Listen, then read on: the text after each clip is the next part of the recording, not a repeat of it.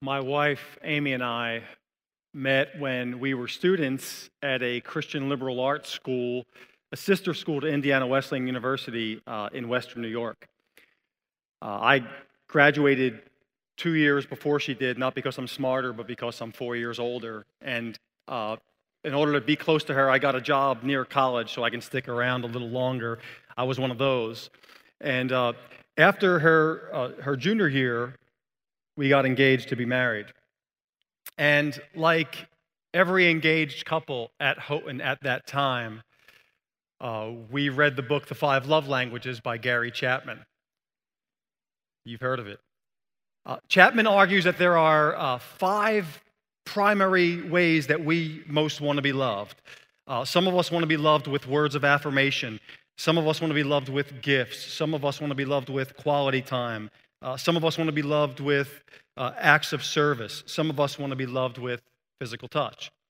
And Chapman says that the reason why relationships break down is because we tend to love our spouse not the way our spouse wants to be loved, not with our spouse's primary love language, but we love our spouse the way we want to be loved.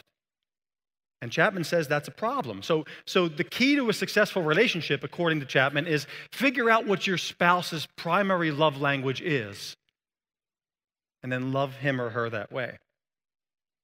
So Amy and I, about 2 months before we got married, we read the book. We figured out that for her primary love language is quality time, and my primary love language is acts of service, with physical touch being a close second, especially as we were heading into the honeymoon. And so I remember, once we figured that out, we thought we had it all together, and well-meaning people would say to us, the first year of marriage is going to be tough. It's awkward. It's an adjustment. You're going to fight a lot. And I remember thinking to myself, I've got this. We've read the five love languages. We're on it. Other couples may struggle in their first year of marriage, not us. Well, we got married, and the plan to love her the way she most wanted to be loved, and her plan to love me the way I most wanted to be loved, that all worked perfectly, flawlessly for a month. And then we figured out that while we may have one primary love language, we actually want to be loved in all five love languages. Like, I don't only want acts of service. I discovered I actually also want words of affirmation. I want her to tell me how great I am. I want gifts from her.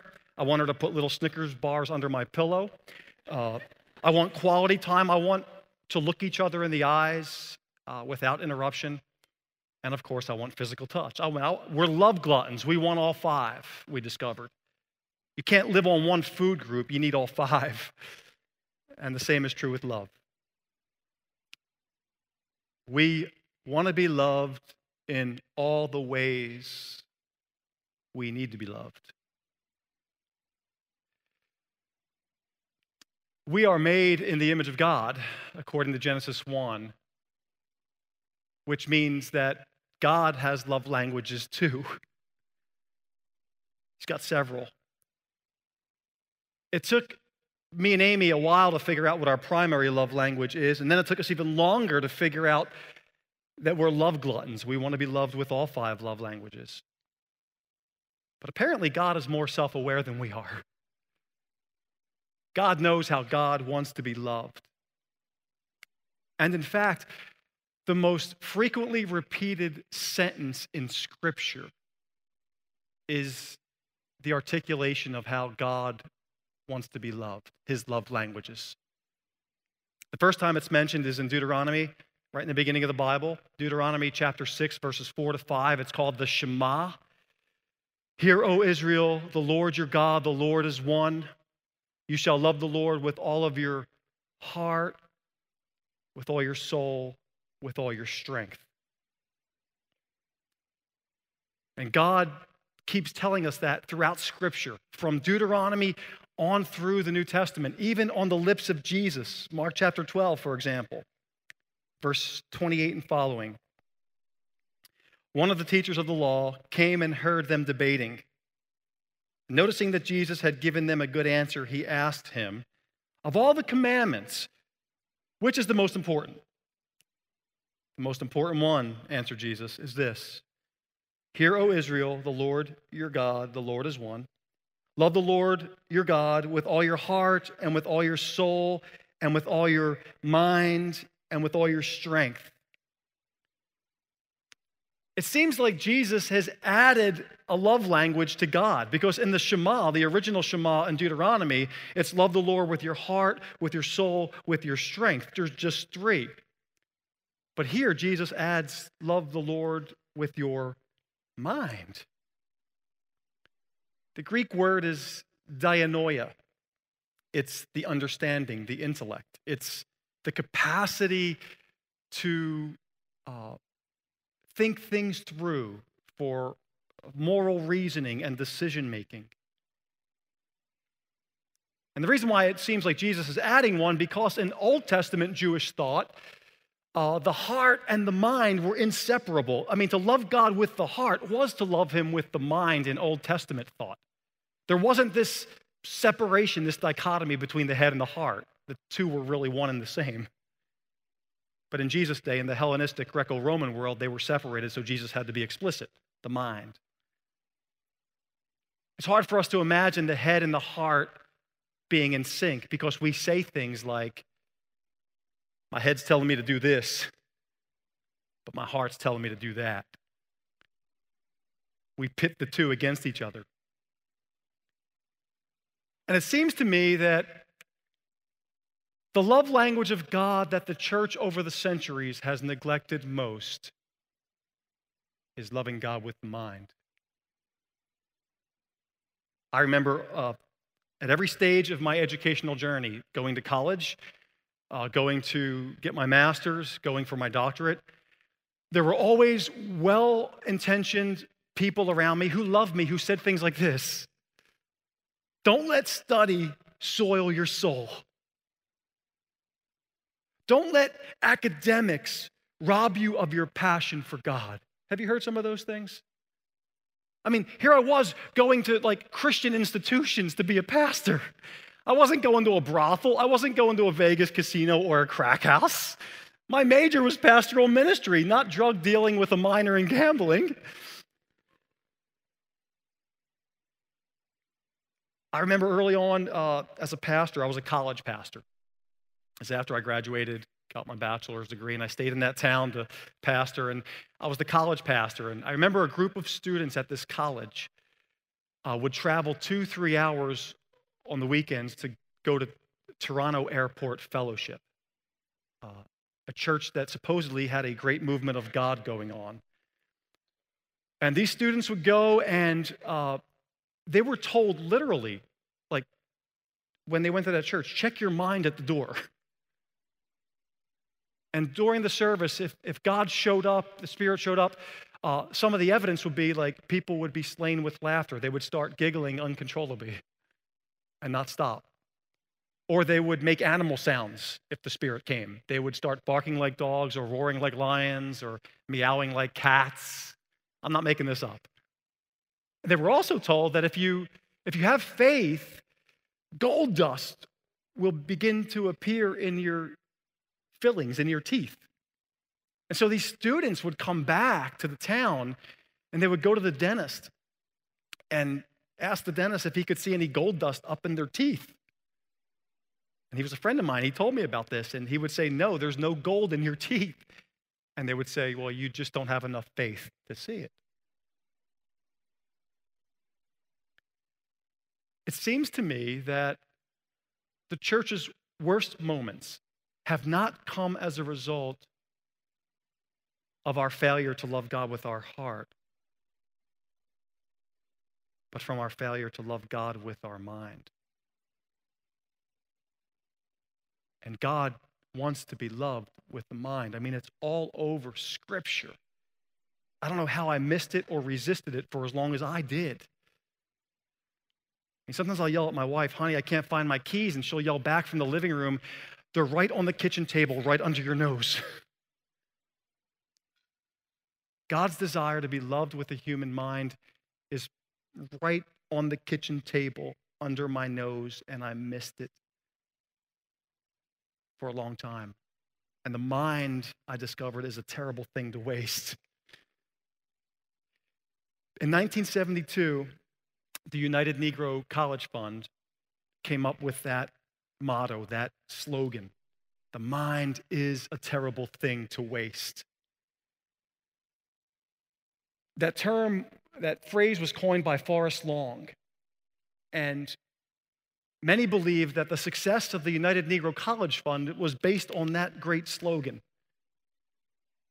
Over the years, the United Negro College Fund has raised $3.6 billion, has sent more than 400,000 students through college. Incidentally, that slogan came out in 1972, the year I was born. I am old. And so I heard it for decades. The mind is a terrible thing to waste. The mind is a terrible thing to waste. The mind is a terrible thing to waste. But like the keys on the kitchen table, I just missed it. I wasted my mind. In fact, I dropped out of high school early in my junior year. But I got my GED, and I went to college. But when I went to college at a Christian liberal arts school, much like this one, I was determined not to let my head get in the way of my heart. And I remember sitting in chapel services, and if there was a cerebral sort of chapel, a heady one, I would check out. I remember during song time, worship through song, I would raise my hands with exuberance because I had a lot of passion. I got the loving God with my heart part. But while I was worshiping, I would look around at people around me to see how they were worshiping, and I would see people just sitting still, standing still, not raising their hands, not even singing, and I would judge them. And what I didn't realize was that while I was emotionally caught up in the guitar lyrics and guitar licks and drum beats, they were thinking deeply, theologically, about how the lyrics of the song aligned with incarnational and Trinitarian theology. My pejorative view of the mind allowed me to do things like cut Greek class for 2 weeks straight, or hand in a research paper that only cited one source without feeling any conviction at all. The mind is a terrible thing to waste.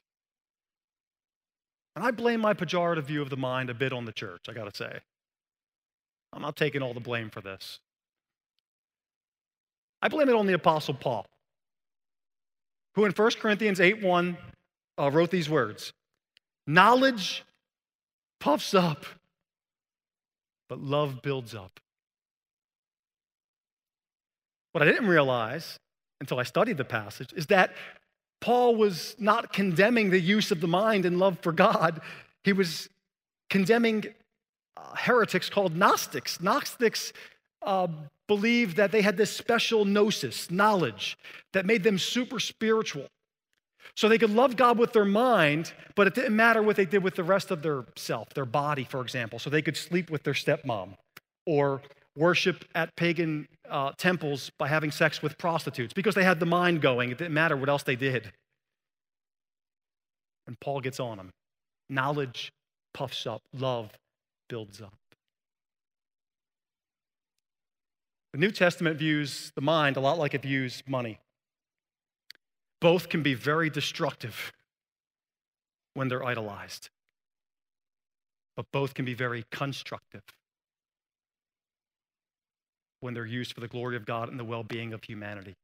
I got the destructive part. I didn't get the constructive part. And the mind is a terrible thing to waste. I can tell you about dozens of sermons I've heard telling me how to love God with my heart or how to love God with my hands in service. I can tell you the dozens of times people told me, don't let your head get in the way of your heart, but no one has ever said, watch out for thoughtless passion. I can't remember a sermon I heard about how to love God with my mind. I just didn't get it. An example of the pejorative use of the mind can be captured in something a speaker in a chapel service once said in the middle of his message. He just stopped in the middle of his message in a chapel service like this, and he said these words. When a school and a Christian institution based on Christian faith begins to slip away from its values by holding academic classes during times when we need to pause and hear from the Lord, to me, that's a problem, he said. I get what he's saying, but I think his view is a bit myopic. I think he misses the boat on Scripture. He's assuming that the only place and the best place to worship is in the chapel, and great stuff happens here. I'm all for it. But worship can happen in the classroom too, with the mind, the head, as well as the heart. A student responded to that chapel speaker in the school newspaper. She wrote these words. Worship can encompass many different things, including academic excellence. Students are almost always more insightful than chapel speakers, don't you think?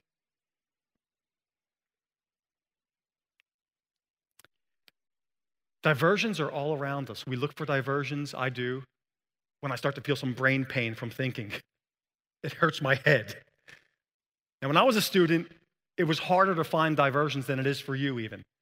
So I had to find a euchre card game. I had to wait for the next intramural sport to come up so I can divert from thinking, or shoot bottle rockets out my dorm window at runners on the track. I did that. Anything to keep me from thinking. Because long listening, deep reflection, critical thinking, insightful articulation, man, it hurts the head. But if we habitually avoid mind appropriation, it will create behavioral patterns in the brain that are prohibitive. What I'm saying is that mental disengagement, when the brain starts to hurt, can actually become addictive. And we lose our minds. Ozzy Osbourne, that famed British rocker, known as much for his self-destructive partying as he was for his heavy metal music, once said, of all the things I've lost, it's my mind I miss the most. The church at times has missed her mind. And God misses the church's mind too. So the question is, how do we get our minds back so that we can love God with it? Academic Dean Paul answers the question in his letter to his Philippian students. I would say the 4 little chapters of Philippians are a great manual for the mind.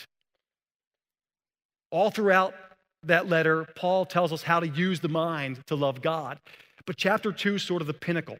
He says, let this mind be in you, which was also in Christ. Here's the implication I don't want us to miss. If the mind of Christ was sanctified, and it was, and if we are called to have the mind of Christ, and we are, then our minds can be sanctified too. Why do we think that the one part of us that cannot be sanctified is the mind? Well, how do we embody the sanctified mind of Christ? Paul tells us. Do nothing out of selfish ambition or vain conceit, but in humility of mind, consider others better than yourself. Take every thought captive. Don't seek self-promotion, but God's glory. Overcome thoughts of lust and envy and greed and pride by thinking about whatever is true, whatever is good, whatever is noble, whatever is excellent or praiseworthy. Think about these things.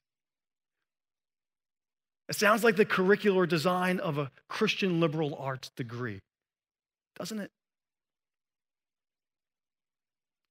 Well, by the time I hit my senior year at college, my head and heart got together, integrated. I tried my best not to let God get my mind, but he got it against my will. It happened in an English Renaissance class of all places. It was an upper level elective I had to take, and I only took it because it fit my schedule. And I remember going into that class thinking, I'm going to be a pastor. How is the study of English Renaissance poets like Shakespeare and Johnson and Donne and Herbert, how's that going to help me? One of the assignments Dr. Wardwell gave was to write a Shakespearean sonnet, so I figured I'd make the most of it. I wrote it for my girlfriend, Amy, who eventually became my wife, I think because of the sonnet. What happened in that class, though, was that I developed a love for putting words together concisely and creatively and thoughtfully. That words really do have a power to impact people. And I became a preacher, and now I teach preaching. And then I took this stupid philosophy class I had to take, where I was forced to wrestle theologically and biblically about the problem of pain in the world. I hated it. But no class helped me more than that one to help people I pastored navigate the complexities of pain in their lives. Even the math class I took was helpful. It gave me the capacity to problem solve. The head and the heart went together. Let us unite, Charles Wesley wrote, let us unite the two so long divided, knowledge and piety, head and heart. My kids are 13, 12, and 10, boy, girl, boy. And they'll often come to me about something they're studying. They're questioning the viability of something they're studying. And they're like, Dad, why do we have to learn math? We have a calculator. We don't even have to think if we don't want to. And I say this, more important than getting the right answer is learning how to think. And they look at me like I have three heads, like you are. They'll often say, I'm not as smart as so-and-so. I don't have a good brain. And maybe you feel that way. Like your brain is not as good as anybody else's. God gave you an inferior brain. But if you use your mind to think as hard as you can because you love as much as you can, if you use your mind to partner with God in redeeming and restoring the world that He created and loves, then you've got a good mind. A really, really good mind. So love the Lord your God with your mind by solving that calculus problem. Love the Lord your God with your mind by writing a well-researched but thoughtfully original paper. Love the Lord with your mind by offering wise counsel to your friend who comes to you in need. Love God with your mind by resisting the urge towards self-absorption so you have the space in your head to think of creative ways to ameliorate the pain of others. Love God with your mind. Whether you are on the golf course, on the basketball court, whether you are in the dorm room, in the shower, on the toilet, whether you are having a good day or a terrible, horrible, no good, very bad day, love the Lord your God with your mind. Because the mind is a terrible thing to waste. June 2013, the United Negro College Fund revised their slogan. It goes like this now. The mind is a terrible thing to waste, but a great thing to invest in. Welcome to Christian liberal arts education, through which God invests in your mind so that you can invest it in love for Him and in love for others. Stand with me. I'm going to give you some words from academic Dean Paul to his Philippian students. It's in chapter 1 of Philippians. Read Philippians. It's a manual for the mind. Here it is. And now may your love abound more and more in knowledge and depth of insight, so that you may be able to discern what is best and may be pure and blameless until the coming of Christ, filled with the fruit of righteousness that comes through Jesus Christ, to the glory and the praise of God. Get out of here and love God with your mind.